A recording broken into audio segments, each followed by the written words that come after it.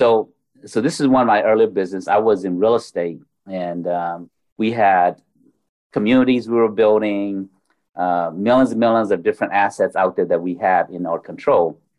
Well, 2007, the real estate market crashed. Banking, changed. Real estate changed. We all of everything I had was tied to real estate. I had a construction company, a real estate investment company, a training organization, and a mortgage company and a financing company, all tied to real estate. Well, within 6 months, everything disappeared. Welcome to Breaking Barriers, Building a Higher Ground, where we talk about supply chain inclusion and supplier diversity with everyone from academics, historians, and business leaders. With your hosts, Chloe Guidry-Reed and Adam Moore, you'll hear inspiring stories and practical tips for overcoming challenges and gaining insight into supply chain inclusion and supplier diversity. Let's dive in.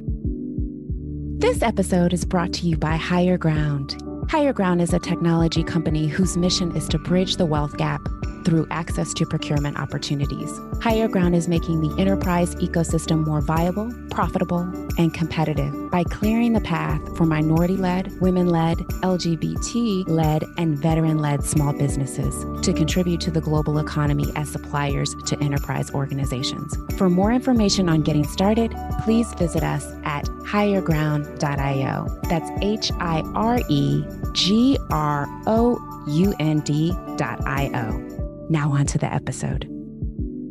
Hello, everyone, and welcome back to another episode of Breaking Barriers, Building a Higher Ground. You're joining your two favorite co-hosts. As always, I'm Adam, and Chloe is here with us as well. And today, we'll be welcoming Abraham Zong, president of Government Contractors Association and co-founder of Blockchain Chamber of Commerce. Abraham is a small business advocate with a distinct entrepreneurial drive, and we are so excited to have him on the show. Thank you for joining us today, Abraham. It is an honor to have you with us today.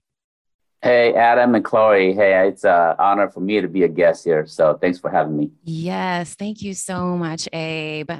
I was, before we started the show, for all of our listeners, I was telling Adam how much I admire Abe and all of the work that he does in the community, particularly with helping small businesses figure out the government space and landscape and how to properly prepare your business to scale and to grow. And I love that he really, really helps the underserved suppliers really kind of navigate that space.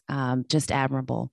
And that's a critical area, right? Because I've noticed in my view of supplier diversity from the corporate side, it seems that a lot of small businesses get their start on government contracts. That's kind of where they first get the wind beneath their wings, if you will. So a very important space for developing and growing scale for many of our small businesses. That's fantastic work.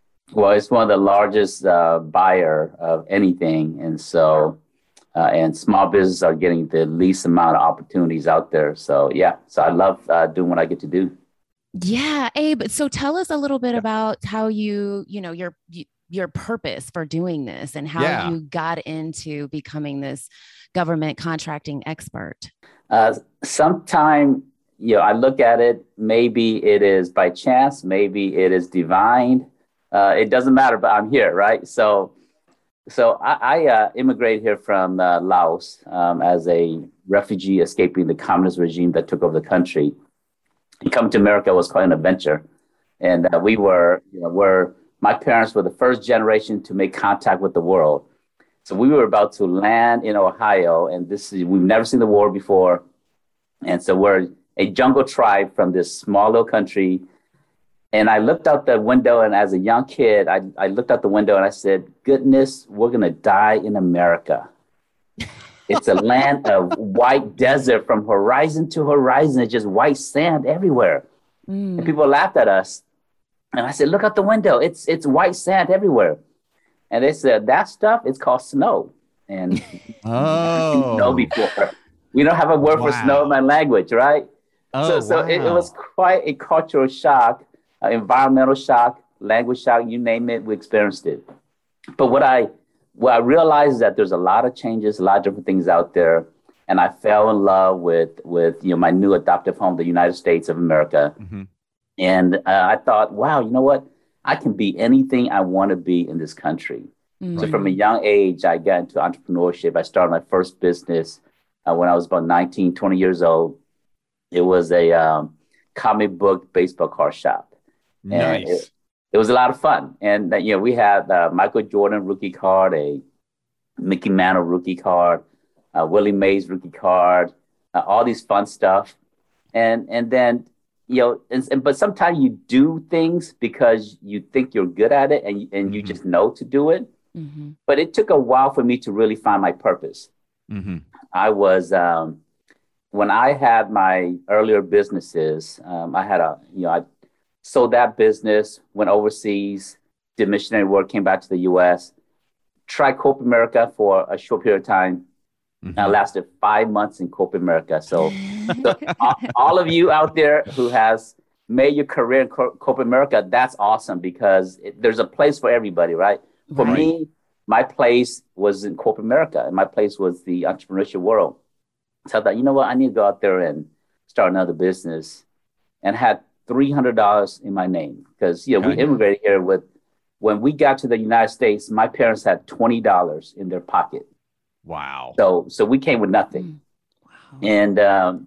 And so when I was ready to start my next business, I had $300. So it's a little bit better than $20. There you go. Uh, Yep.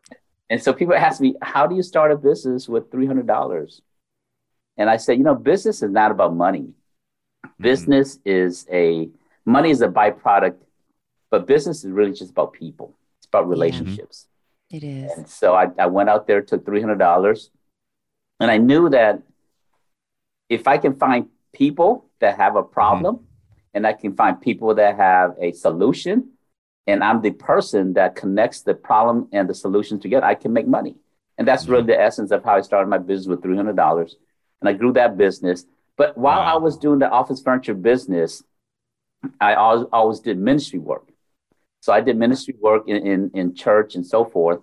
But that wasn't my calling, and that wasn't my purpose. And so when you're talking about what is your purpose, I did business, but I also did clergy ministry work because I thought that was my purpose. Mm-hmm. And it took me about until I was 33, 34 years old when I started realizing, you know what is my real purpose here? What's my gifts, right?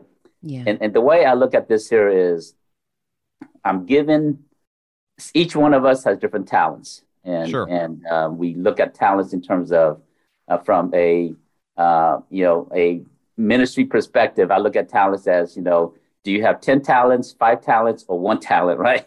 And I thought, I'm 2 talents, maybe 3 talents when it comes to ministry work, but I'm 10 talents when it comes to entrepreneurship. So why am I doing clergy work? Not that that's not important, but maybe somebody has 10 talents in that area. Mm-hmm. And so I need to live out what I'm supposed to do. Mm-hmm. And so that's kind of how I discovered what I need to do is wrestling through not necessarily what people thought I should do or what I felt, that I felt guilty because I didn't really understand my gifts. And I did it because I thought, maybe I should do good in that way. Mm-hmm. But when I discovered that I can do good with my talents and my gifts, that's kind of how I got to where I'm in today. That's amazing. Love that. And I love that statement. Money is a byproduct of business. I mean, that's a very interesting mindset to put yourself in. And I can see where it's almost freeing, right? So if you're driven by, I've got to make profit, got to make profit, got to make profit. But if you stop and go, no, you know what? Business is really more about people. And I have to tell you, I agree with that because a lot of time when I'm talking to small business owners, everybody's providing, if I'm looking at a certain commodity, the commodity is the same, the services are the same, but it's the relationship, right? Who do I feel like if you have a contract with my firm that if an issue arises or I have a problem, I know I can pick up the phone. Abe if he doesn't pick up the phone because he sees me, he's calling me back in 5 to 10 minutes. And when I present my problem, I'm going to have a solution in another 5 to 10 minutes. You're right. It's all about relationship. Money follows that. And I think that is an awesome mantra to have as a small business owner. Yeah. And I've lived by that there. And sometimes you take the short end of the stick. You serve people first, and good things will happen after that. Right. And see, that's amazing, right? And that's why I got into supplier diversity still inside corporate America, because when I negotiated contracts with other big firms, nobody cared. Nobody cared. They were trying to make sure you got the short end of the stick, right? So it was a job of make sure who sticks longer than the other one. That can go in a really weird space. But when I got into supplier diversity, the conversation changed, right? The conversation was this. It's like, how can I help you succeed? And if I help you succeed, I succeed. And it's a totally different conversation. It's a much more invigorating way to hold a negotiation. So I absolutely love it when I hear my small business owners talk this way. Yeah, what I realize is this here: if I'm in a relationship with somebody and it's a win for me and a lose for them, we'll never do business again. Absolutely. Right. Exactly. If it's a win for them and then maybe a win for me, we'll do business again. Or maybe if it's just a win for them and maybe I didn't win in that exchange there, but they will come back and I will win at the next transaction. Exactly. That's an amazing mindset. So Abe, tell us a little bit about, the mission of the Government Contractors Association and really how it benefits the community. Yeah, so I've started, and Chloe, when people talk about serial entrepreneurship, I've started probably about, I lose count, but my best estimate is about 28 companies. Oh, wow. Most of them have failed. Many, some have succeeded. I've sold 2 companies. Yeah. At any given time, I'm building one main organization, but I have 2 or 3 other part-time organizations that I'm fostering or building or I'm a part of. And so currently I have a few companies that's run by other people, but I'm a stakeholder in it. Mm-hmm. And then I have the main organization that I'm supporting is the Government Contract Association, because that's where I really get to live out my talents that way. Right. Using all my years of business experiences there. But the mission of GCA is really core to my own personal mission. And at some point, I have to define my own mission. Because if I don't have my own personal mission, then it's hard to define a mission for my organization. Right. So I think back to one of my heroes, the late Congressman John Lewis. And he said that we have to stand in the way of injustice. Mm-hmm. And there is a economic injustice that's going on in the government contracting world. Large companies are winning about 80% of all the contracting dollars. Small businesses are winning about 20%. And so when you look at this here, it's a great disparity between the large companies and small businesses, even though the SBA defines small businesses as representing 99.7% of all the companies in the U.S. Because their definition of small is different, right? Mm-hmm. Like for a construction company, 35 million or less. Even with that very loose definition what small business are only still winning about 20%. So I thought, you know what?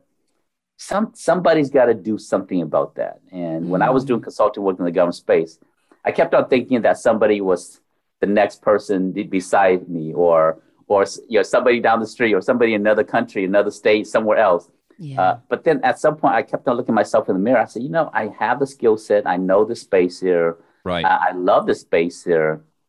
Maybe that someone is me. Yes. And so as I reflected on Congressman John Lewis, and I said, there is an injustice here.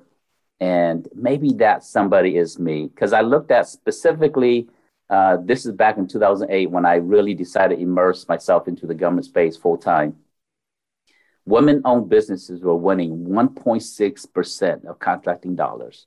And it breaks my heart to even say that because, women entrepreneurs represent 41% of the companies in the United States based on Business Week stats. But they're only winning 1.6% of contracting dollars. And I thought, who's going to stand for my mother? Who's going to be that voice for my sister? Who's going to be that voice for my wife, for my daughter, my aunts out there? Yeah. And at some point, that person is you. And I thought, okay, I have to do this here. So that's kind of how GCA got started. It was out of my own. I saw the challenges, saw the need, and I said, I have to form this organization so that we can really bring about true changes, and not just a dog and pony show, but really practical, meaningful changes to the small business community. And so that's kind of how we got here. That's wonderful. I'm going to go off script on you for just a second, Abe. Mm-hmm. And I think that's a very interesting stat. Women-owned businesses, about 41% of the total mix, only 1 point something winning government contracts. Now, it's my experience when I'm talking to women entrepreneurs, most of the companies that they own are what I'm going to consider retail goods, right? I had a great conversation with a young lady yesterday, and her business is sustainable wrapping paper. And I'm sitting there going, I kind of represent a financial institution. So I'm trying, I'm struggling to make the connection. So whereas I agree in theory that a Weeby is probably not being as represented as they should inside the governmental space, what are you seeing in the way of like product mix? And I think that's some of the myths that we have. And there's some data out there on all of this. And we kind of just conglomerate it together and we say, all Weebies do this. But then when you actually look at the commodities inside that group, they're retail. I don't know too many federal bureaus that are buying wrapping paper right now. I could be extremely wrong. And if I am, I'm so sorry. Please correct me. But how do you work with that? And how do you coach a budding entrepreneur? It's like, I want to win government contracts, but they come to you and go, hi, I sell wrapping paper. Yeah. That's a great point, Adam. Since 2008, they created women program, certification program for women, made it stronger. And we've come a few steps further. So we're at about 4% of contracting dollars, federal contracting dollars going to women-owned businesses. But many that come from the retail community or from their small business, and they do one thing. And so the way I help them is, I tell them, see point number one, right? Business is not about product. It's not about service. It's about people. And so people, the government is, yes, it's an agency, but they're people. They have problems. Right. So when I'm working with a small business owner, I would talk to her. I say, okay, let me understand what you do. And she would say, I do this, I do that. Let me give you a very specific example. Well, let me finish the thought process and then I'll give you a specific and we'll come back to the example. Sure. Yeah. So what I do is I help them to understand you have a starting point, but the government buys, if you're selling wrapping paper, the government buys other type of paper. So instead of just selling wrapping paper, you can sell them paper goods. You can sell them paper plates. You can sell them, paper, paper cups. You can sell them paper forks because now they're using to get away from the plastic. Yeah. Correct. So you can expand from what they're doing to other things, and so that's really because if you understand, if you understand the challenges that the government have, they buy other things similar to that. You start off with what they're good at, but then you expand it to other areas. Yeah. Abe, the other thing I was thinking about too, let's just spitball an idea real fast. I'd love to get your take on this, right? So I sat there with this saying, we're going to keep our wrapping paper lady because she seems to be the object du jour on today's show. And I'm sitting there going, I'm like, I don't wrap money, so I'm trying to figure, and I love what you said about the paper plates. But the other thing I was thinking is, a lot of us in corporate America, we don't have time to take a breath sometimes, right? Or go buy wrapping paper for our sons, daughters, mothers, grandmothers, whatever special occasions out there. And my thought was like, why don't corporations have their own Amazon, right? Their own Amazon style service inside their, inside their employee portal, where if I need wrapping paper, I'm like, oh no, I need it like tomorrow. I could order that from the company store. I don't even always need to buy a company logo pin. But boy, I sure could use wrapping paper or a gift or a card and have some of these, minority and diverse providers that are providing retail products populate the company store. I just thought that might be an interesting tailspin study for some of us in corporate America. I mean, thoughts? I'm just throwing it out there now. I just had that crazy idea the other day. I like that idea. What do you think, Chloe? I love that idea. Thank you. I mean, I think Amazon has kind of done that already, to a certain degree. So it's like setting up an account and being able to do that on the business side, which looks very different from the consumer side. It does, but you don't get to count the spend. See, that's what it comes back to in corporate America, right? It comes back to counting the spend. So if it's my store and I'm contracting with that MBE, even through a portal, say like Higher Ground, then I can count the spend, either tier 1 or tier 2. Right. If I go through Amazon, you can't. Can't. Yeah, you're absolutely right. I think that's genius. I think it's genius because that number just keeps going up as employees go to the store. So it's a Exactly. great way to continue to meet your numbers and support the small local communities that are Right? That's exactly what I was thinking. that's part of the core mission of a lot of these organizations. So it sounds like we need to add a shopping cart to the Higher Ground platform. Absolutely. Bingo. That's exactly right, Abe. We definitely do. We definitely do. Abe, can you talk to us a little bit about just the overall benefits? A lot of our listeners, majority of them are, do business with corporations Yep. and are also supplier diversity professionals. But talk a little bit about the benefits of small businesses growing in the government sector. Yeah, totally. There's a lot of good reasons. One is the government is one of the largest purchasers of goods and services in the world. Mm-hmm. They spend on average, about $550 billion every single year. So you're talking about a lot of goods. I wish I had their purchasing power. Right. That's But right. man, And if they need more money, guess what they can do? They can Print it. more Get money. it? Yes. They yeah. can- they literally raise- can shake the money tree. Yeah. They can borrow. They can do many things, right? Yep. Yes. So that's the first premise of why any entrepreneurs who have a business, doesn't matter product, service, you should consider the government, specifically the federal government, as one of your first go-to marketplace. Mhm. Now, some specific practicals with that is this here. Because of the disparity that exists in the government space, the federal government through Congress created special certification programs targeting small businesses. So, for example, there's the 8A small business program, certification program. There's the women-owned, the EDWSB, the WSB. There's the veteran programs, the STVSB, VOSB, the Hub Zone program. Lots of different federal programs out there. And then, Adam, I don't know if you know this one. Have you heard of the Section 3 program? No, that's a new one. I was good right up till Section 3. I'm ready to hear about this one. Yes, exactly. So some people have heard of Section 8. Section 8 is a program with HUD, which is a housing voucher program. Right. What HUD has a program, entrepreneurship small business program called Section 3. And it's designed to help small businesses work and get contracts with HUD. So lots of different programs like that. So if a business owner if you're in construction, landscaping, if you do administrative management, you do asset management, real estate, an attorney,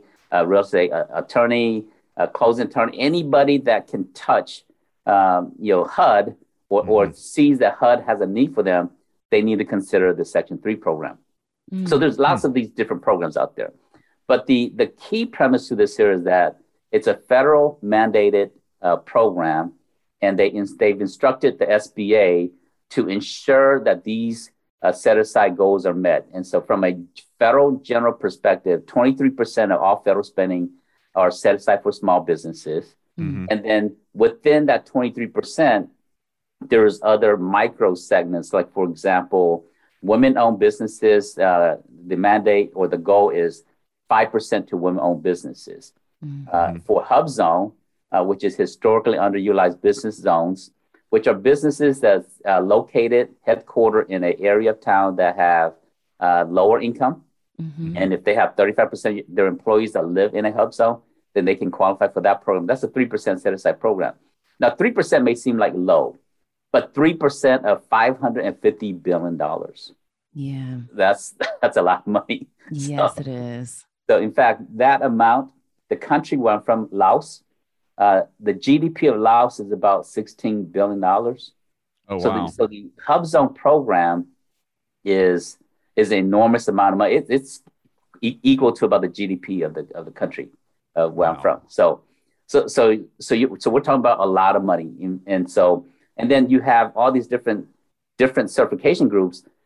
Now, where this is different from the commercial supply diversity program or state and local contracting program for small businesses, I recommend for most companies to start at the federal level because these are goals that are tracked and that's reported. The SBA manages most of these programs, and they report that back to Congress. And Congress holds these different agencies, or they actually hold the SBA accountable. SBA holds these agencies accountable, And we as citizens hold our congressmen accountable. And so if goals are not met, there's actually repercussions. Whereas the DBE program with the state, most state has a DBE certification program. Right. Generally, that's a 10% set aside, but there's no real accountability behind it. Yeah, the SBA does not oversee that.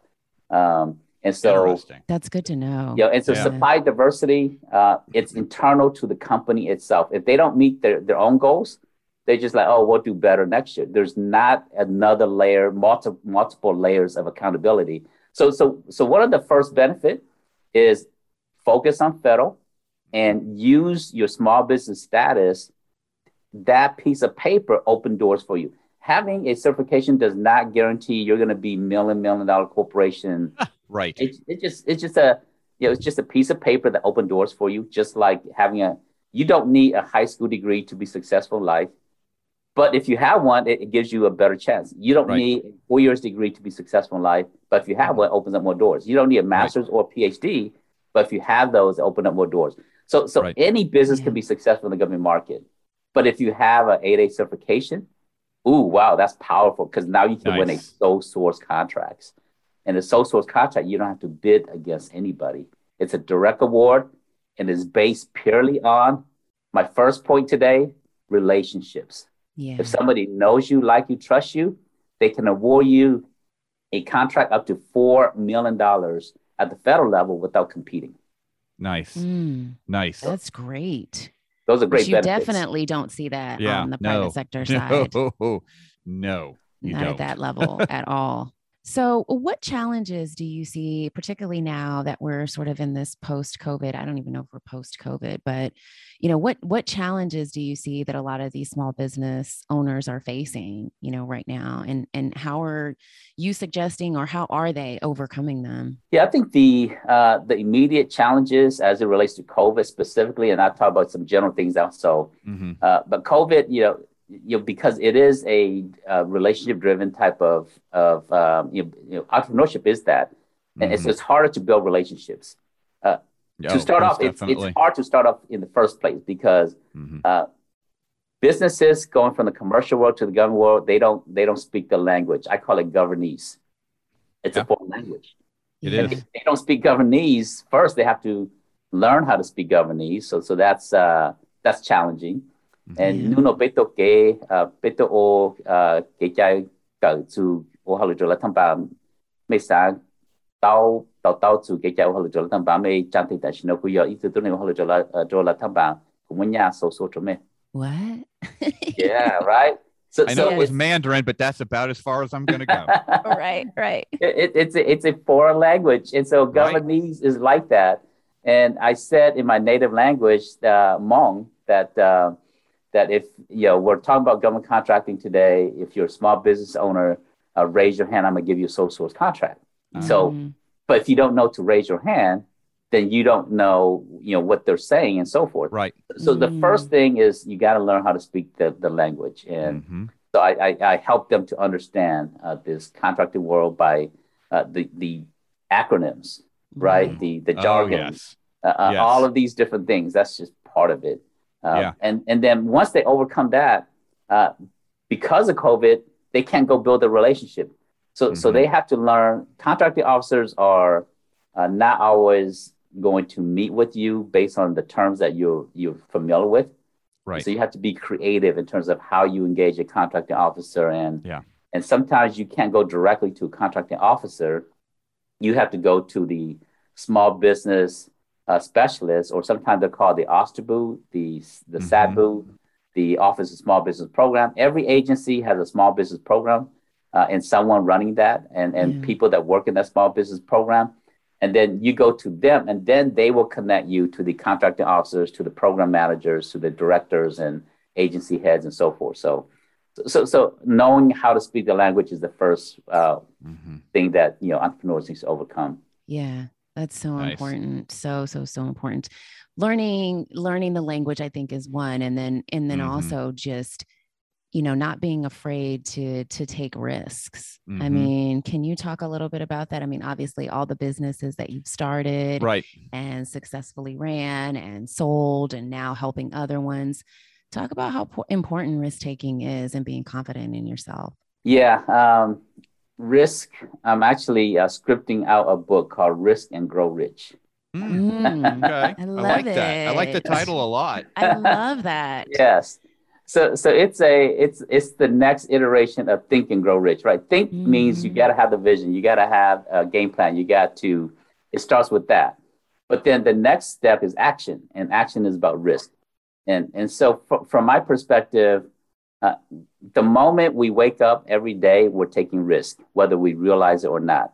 We get in a car to drive to the office. We're taking a risk. We're making a very calculated risk because along the way, some people won't get to the office. That's just part of life. Yeah. Right. You get into an airplane, you're taking risks. You get on a phone call, you make a sales call with somebody, you're taking risks. They may say, "I'm not interested in your service." They will turn you down. They may even say nasty things to you over the phone. So all of those things are true. But risk to me is making it's learning decisions. So I see risk as I equate it back to my own spiritual journey, where risk is like taking steps of faith. You don't always know what the answer will be. You don't always know exactly how it's going to happen. And faith is walking into the darkness, knowing that there's light at the other side. Yeah. You don't see the light. Beautifully put. Yeah. And so risk in entrepreneurship is like taking a step into business, knowing that there will be a profit at the end of the line. And that is the light in terms of, from entrepreneurship perspective, you don't know. Right. And so you just have to step out there. And let me share a example of one of the greatest risks that I took in entrepreneurship and in business. So this is one of my earlier business. I was in real estate, and we had communities we were building, millions and millions of different assets out there that we had in our control. Well, 2007, the real estate market crashed. Banking, changed. Real estate changed. Everything I had was tied to real estate. I had a construction company, a real estate investment company, a training organization, and a mortgage company and a financing company, all tied to real estate. Well, within 6 months, everything disappeared. Oh, yeah. We had all these properties out there, and we had buyers wanting to buy it, but the banks weren't lending anymore. So we couldn't liquidate our assets and our money back out. No. So we got to the point where my business partner had to go find work. Everyone had to leave. Properties were in foreclosure. We did everything we can to protect our investors, to protect our investment. And in fact, we were paying our investors' investment and not paying our own properties, because we want to make sure that we can say we did everything to support our investors. At the end of the day, not just us, but many people lost during that time there. Well, in the middle of that loss, there's a lot of tears.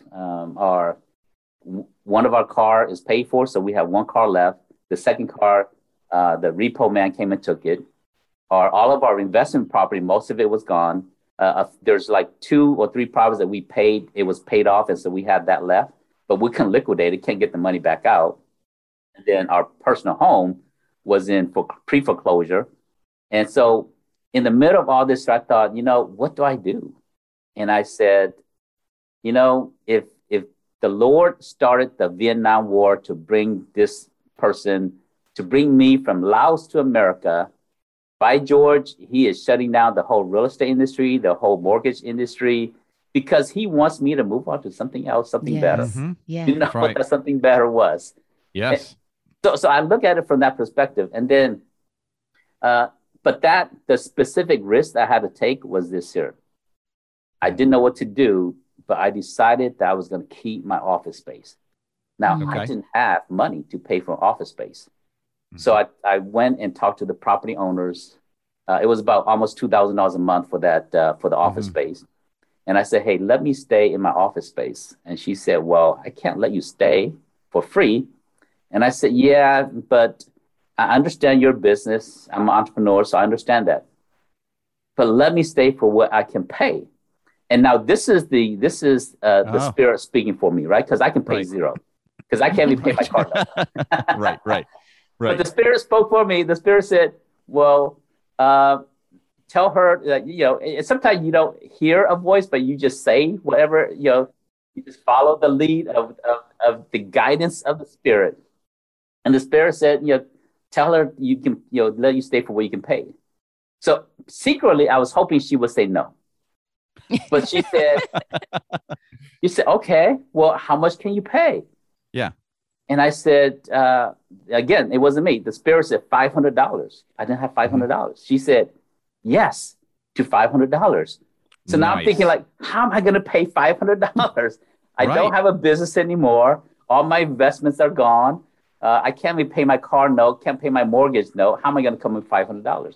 Yeah. But sometimes when you listen to the spirit, the answers come, right? This is about risk taking. The answers come later.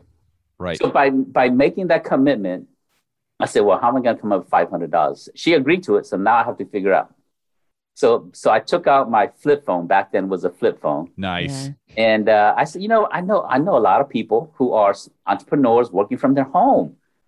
And I hit the little arrow, because it's not like smartphone today where you can just jump to where you want to go. I hit the little down arrow, down, down, down, down. And I called a few people, and I found two guys. And I said, hey, you're working from home. Man, wouldn't you like to work in a nice, beautiful office? You get your own private office. You get a training room, a conference room, and all these extra space and a real office to come into. They said, wow, that sounds really interesting. They said, how much? I said, $250. So I found two guys, $250. And that's how I got into an office space. I couldn't pay for it, but somebody else paid for it. And that's how I was able to rebuild. But how that led to what I was supposed to do next was by keeping that office space. I walk into the office one day, a friend of mine, because I didn't have a business. I just come to, when everything is gone and you have nothing, you have to get up every day and do the fundamentals. You have to get up every day and do what you need to do, which is don't stay in bed and feel sorry for yourself. Don't let the TV become your best friend. And God forbid, don't let the fridge become your best of all friends. Yes. And so I woke up every day, came to an empty office, didn't have anything to do, but I knew that I had to get out or I would start feeling sorry for myself. So I walked into the office one day, somebody was in the conference room, and a friend was having a meeting with a stranger. And I thought I was just going to be nice, go say hi, go back to my office and do nothing. And so I walked in, I said, hey, just want to say hi. They said, hey. And the guy said, oh, who are you? I told him, that, this is my office. And, I was coming to the office.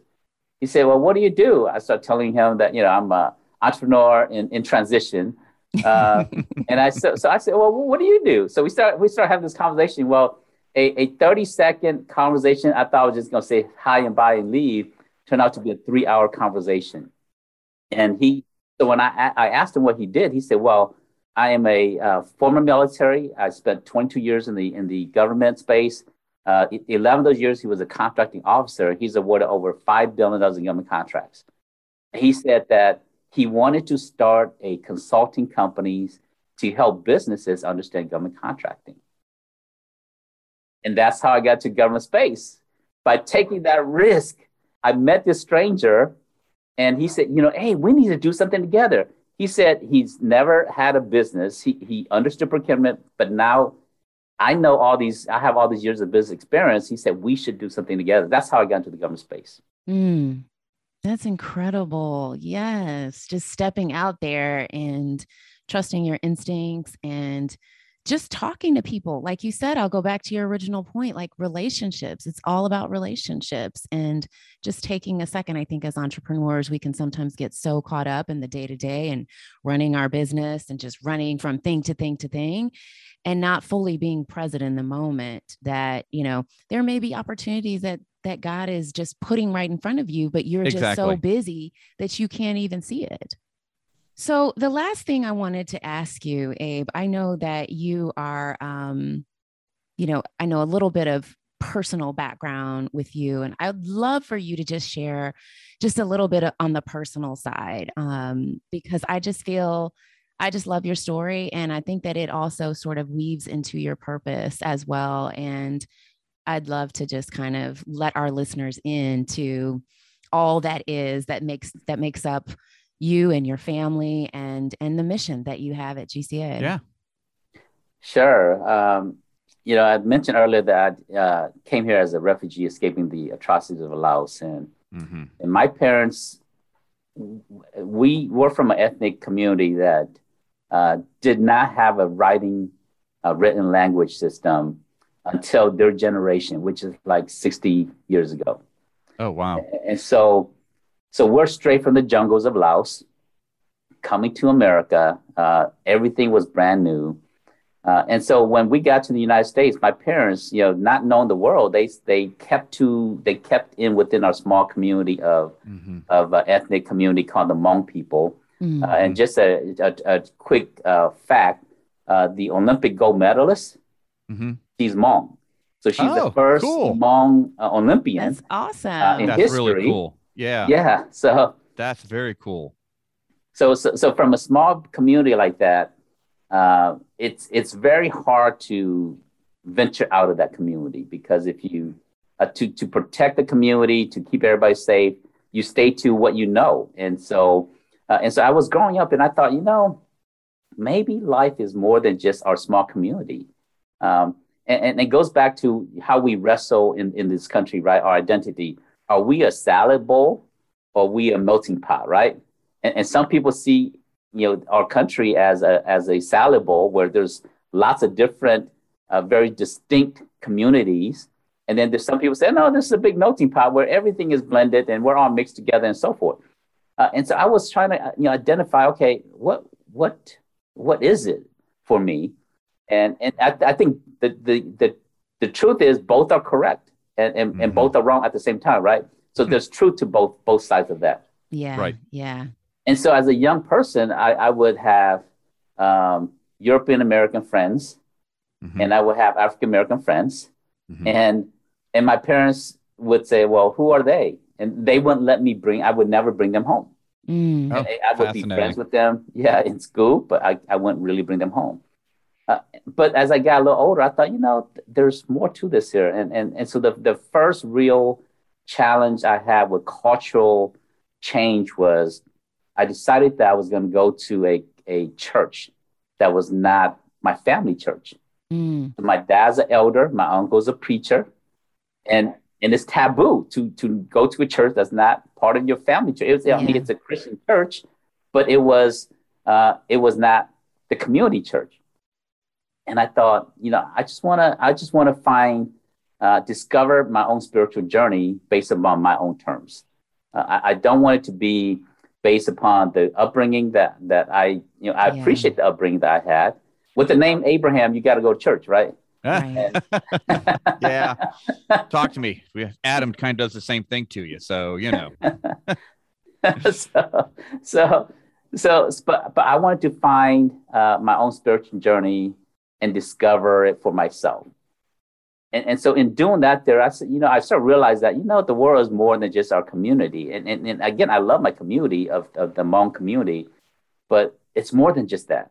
Yeah. And then I started thinking, maybe I can date outside of our community. That was pretty radical because, everyone in my family, my parents have 8 kids, all of them married in the Hmong community. And again, I nothing wrong with that. I'm glad that they married within the community, but I'm the one that said, maybe there's more than just that. And so I started exploring, and I remember going on my first date with an African American lady, and first it was scary for me, right? Because is she maybe gonna not rob scary, me? maybe intimidating. Right. Intimidating. There you go. Yes. Yeah. I think it was more intimidating. but there's truth that and then there's the stereotype out there. Right. So true. The truth is that all people are good. and all people are capable of dumb things too. And so I went on my first date, and I said, huh, you know what? She's pretty interesting. There's there's actually people that I can connect with outside my own culture, outside my own race, that I can identify with. And then and I was leading the singles ministry at church also. So and so part of it is to make sure that the single women are, that if they're at home on Friday, Saturday night, that maybe we set up different group date nights, like group date nights, so that people just kind of get out of the house, and instead of going to do some crazy stuff, they can just come and have some good fun fellowship. So that was my first experience of dating outside of my culture. In fact, in my culture, you don't really date. You meet someone, you go and you date the parents. You go and talk to the parents, and the parents approve you, then you can ask for her hand in marriage. And if you do see her, you do it secretly, but not openly in a public date or something like that. So I remember finally, and I wasn't ready to fall in love or anything like that. I was dating for the purpose of dating. And then one day I was at a church, and it was midweek service, and the doors opened wide. I was having a conversation, the doors opened wide. Okay. And in walked this lady, African-American lady, and there was a light behind her. I like it. And everything went into slow motion. And I thought, like, what's going on? And I saw her coming in slow motion, and it was like maybe 2 seconds, but it felt like 2 minutes. And then everything went back to normal speed again. And because I was talking to somebody in front of me, and behind that person was the light, the door, the person walking in. But in the fellowship, as we started having fellowship, and we ran into each other, and I said, "Hey, you're new here. This is my first time seeing you here." I said, "Well, welcome to our ministry." Yeah. And she said, "Yeah, it's my first time here." And we started talking. And so about a month later, I took her on a date. Nice. And the magic continued. It started off. Love it. People say love at first sight. Well, I feel like it was true for me.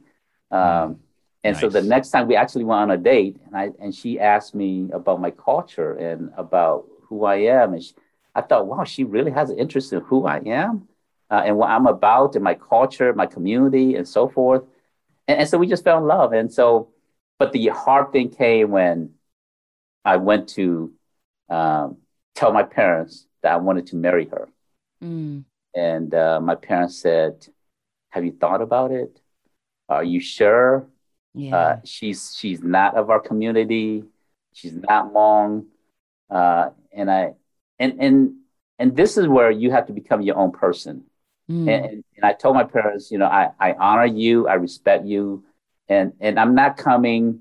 I said in a very gentle, respectful way, but I said, I'm not coming to ask for permission. I'm coming to honor you by telling you what my desires are.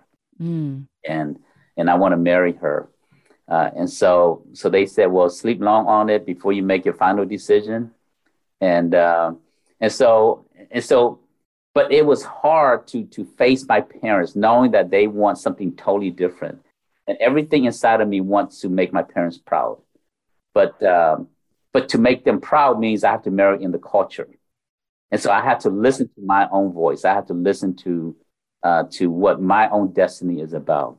But from that, my parents became better people, because they never, a Black person has never walked into their home. They have never integrated with anybody outside of their own community. And I remember the first time that I saw that my parents have really changed. There was some plumbing issues at the house, and I took a friend of mine who's African American, took him to the house. He's a plumber, and he fixed it. He digged the big old ditch. Spent 4 hours digging a ditch, fixing the pipe in the front yard. And afterwards, he just told my parents, "Oh, don't worry about it. It's I'm a friend of Abe, and it's just an honor to serve you guys." And And my parents interacted in a meaningful way with somebody outside of our community for that first time there. And I remember the distinct change I saw was a few months later, my dad was about to go fishing. And he said, Abe, your friend Mike, do you think he wants to go fishing with me?